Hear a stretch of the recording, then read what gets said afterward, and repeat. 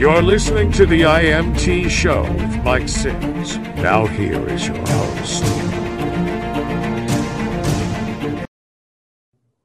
So one of the first things I did when I landed my Dynasty job is I had just moved from being homeless and sold my computer to have money to move back into my mom's house and get back on my feet, get a job. And so when I did land the Dynasty job, I called up the car finance company, which I was behind like 4 months, and said, hey, I'm sorry, I'm way behind. I got a job. I moved to Houston. I got a job. I'll catch it up. And the finance company, they said, you've been such a good customer till this point. We actually wanted to know if you want to refinance everything, and we'll just start you off new. So they did. And then I ended up trading that car in for my first brand new car, which is a black Camaro, 95 Camaro. And I love that car. And the first thing I did was went back to Austin, where my friends and that was still work for Dell. And we had talked about storm chasing, because my friend Dell that worked at Dell had lived in West Texas. So he was very familiar with tornadoes, and I always was fascinated with storm chasing. And I had a brand new Camaro, so we went storm chasing and had some very interesting adventures. The averagely experienced storm chasers hit about 10% of their chases. They see a storm. It's getting better now with better technology, but back then it was about 10%. We were hitting about 90%, seeing tornadoes. Even chased one storm all the way from Texas into Oklahoma, where it had split off into 2 major cells. We followed the one on the left. It actually passed over relatives of mine that live in Binger, Oklahoma, and they were just coming out of their storm shelters as we pulled up, because we were following the storm from behind. That's where the tornadoes usually are. And they were like, "What are y'all doing here?" And I said, "We're chasing that storm." And they said, "Well, that storm chased us in our shelters." And we visited them for a while. And then it came over on the sources that we had that a tornado warning was in effect near Oklahoma City. So we jumped in my car and started speeding down the road. And there was about a dozen NOA storm chasers in their little cars with their wind meters and everything, rigged up on top of the roofs. There was about a dozen of them in a line. And I flew past them, made it right into the area where the tornado was supposed to be, and it was quiet. I had no idea I was in the bear's cage. And so I'm asking my friend who's sitting next to me, I'm driving, and his wife who's in the back, and they're like this, catatonic and staring at the sky. And I'm like, "Talk to me. What's going on?" And he says, "Yeah, it's right above us and it's spinning." And I knew that we were in trouble. And I peeled out of there. And as soon as I did, I looked at my rearview mirror, and I could see the ground effects of the funnel starting to hit right where we were. And it moved across the road and ended up like knocking some cars into each other, and then moving off into a field. But that was our our close call at that time. We went out the next day. And again, we went back to Abilene area in an area called Sweetwater, which is right next to a little town called Roby, which is where they filmed the beginning opening sequences of the movie Twister, by the way. We always started off from where his parents lived in that area in Sweetwater. And there was a storm in the border of New Mexico and Texas, near Midland area. We made it there in an hour, which was incredible. And when we got there, we caught it with the storm. It was near La Mesa, and it was on the ground, and it had just crossed the road and had snapped all the telephone poles like toothpicks. So we were catching the tail end of the storm because it was getting late. The next year we planned our trip, and a project at work ended up rescheduling our vacation, which we always took in around Memorial Weekend in May, because that's the high time of tornadoes. And it scheduled it for the next week, so we didn't get to go that exact week. But the area we were going to be in that week that we missed was the Gerald tornado. That was devastating and horrible. But there were 10 tornado warnings in that one line of storms, and we would have been right there. That's where we planned to be, in Central Texas. So the next week was a high pressure system, and nothing was happening the whole week. So we were driving around and just touring. It was just me and my friend. His wife didn't come that time, and we saw a storm chase group at a gas station parked there. We recognized it. It was at the time it was I believe it was called Cloud9 Tours. And really cool guys, really cool people. They had a really nice tornado chase touring for regular people. They would take you out and show you tornadoes. And so we're out there, and they had a Japanese film crew, and they saw us, and they came and they interviewed me about storm chasing and everything. So I ended up on some Japanese documentary somewhere about storm chasing. I've never been able to find it yet, but I had, there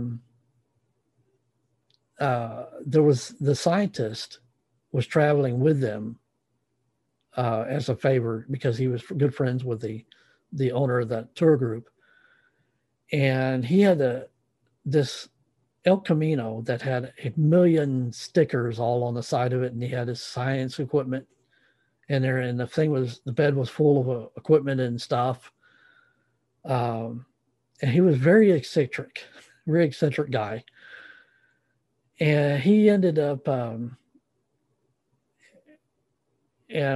he was using some terminology and saying, I'm in it for the science, not the glory and all that.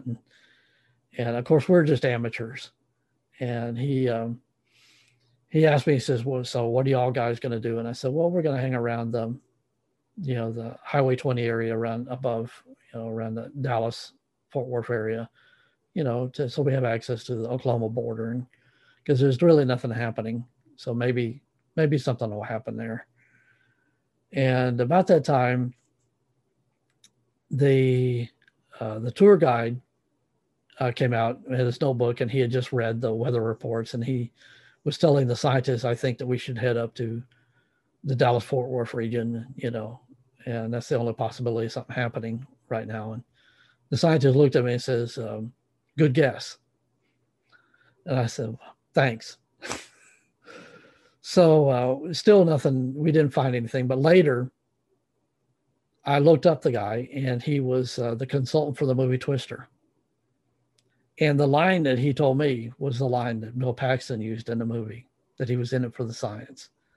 And there were pictures of him, with the crew and the cast members. And so that was a cool thing. That was worth the trip.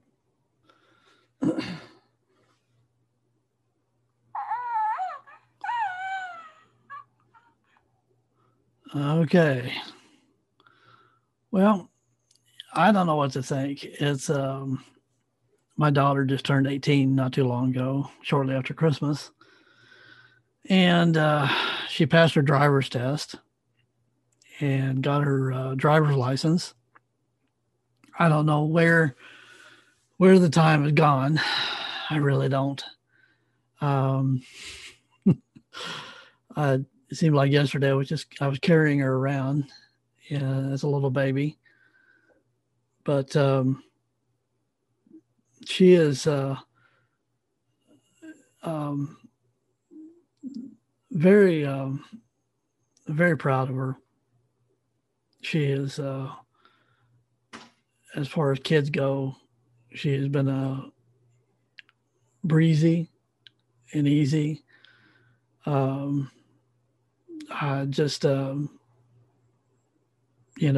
get the typical teenage attitude from all teenagers, but she keeps it on the down low, and she's always been very generous and very helpful in all her endeavors.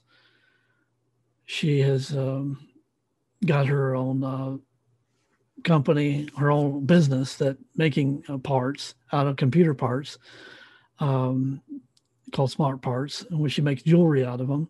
She upcycles computer parts, which we talked about in when she was interviewed here. But I just it's just strange having a daughter that's 18 years old. I just where did the time go? She and what's strange is that, like me, every time she gets behind the wheel, somebody does something stupid somewhere and she has to evade them. And and she's done very well in avoiding people doing dumb things. And it takes me back to when I had, when I was taking a driver's ed. Our driving instructor was the superintendent of our school. And he was, we were all, of course, very nervous because he was the boss of the principal. But he was actually a very cool guy. He, one time, had I guess, moonlighted a chauffeuring the group Led Zeppelin around, which is, I asked him, I said, did you hear anything, what they talked about? And, music lyrics or whatever. And what was it like, driving around? And he said that it was like driving businessmen around. They were very smart, very knew what they were doing. And it was like a business meeting. So that was kind of interesting. But he was a funny guy, because you're expecting him to be extremely, as the superintendent of a school, extremely straight-laced and mature, and he was.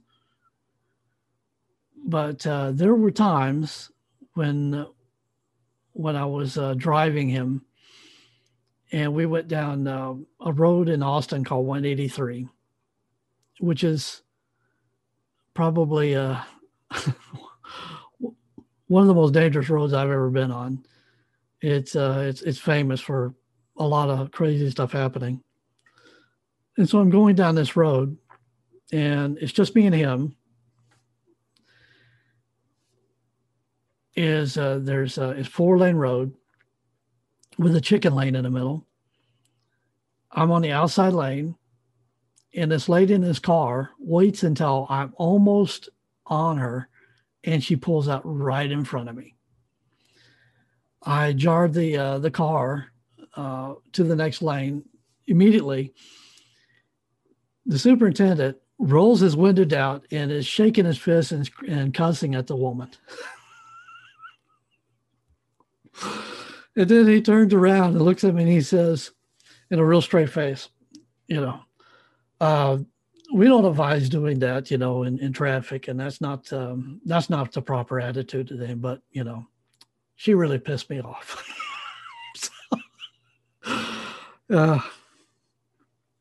It was funny, and we had another incident where we were going back to Lago Vista from Austin, and Austin is a lot of hills, and particularly going to the road to Lago, the roads go way up a hill and then down a hill. So you don't know who's on the other side of that hill until you're right up on them. And sure enough, as I'm coming over this hill, an 18-wheeler, it just flies past us and almost gives him a heart attack. And he looks at me, he says, I'm glad you were calm, because that definitely scared the crap out of me. But no, he was a funny guy, and I really liked him. But in similar fashion, my daughters had experienced the same things here in Houston, dealing with the crazy drivers here. For the most part, people are courteous and easygoing, but people make mistakes. People are not paying attention, and particularly these days with cell phones and so forth. You almost need a separate cell phone car horn to honk at people at traffic lights, because they're sitting there texting, when the light changes. You just get irritated with that. But yeah, she's managed to avoid those situations as well. But I don't know. 18 years. Where did it go? Where did the years go? It just blows my mind.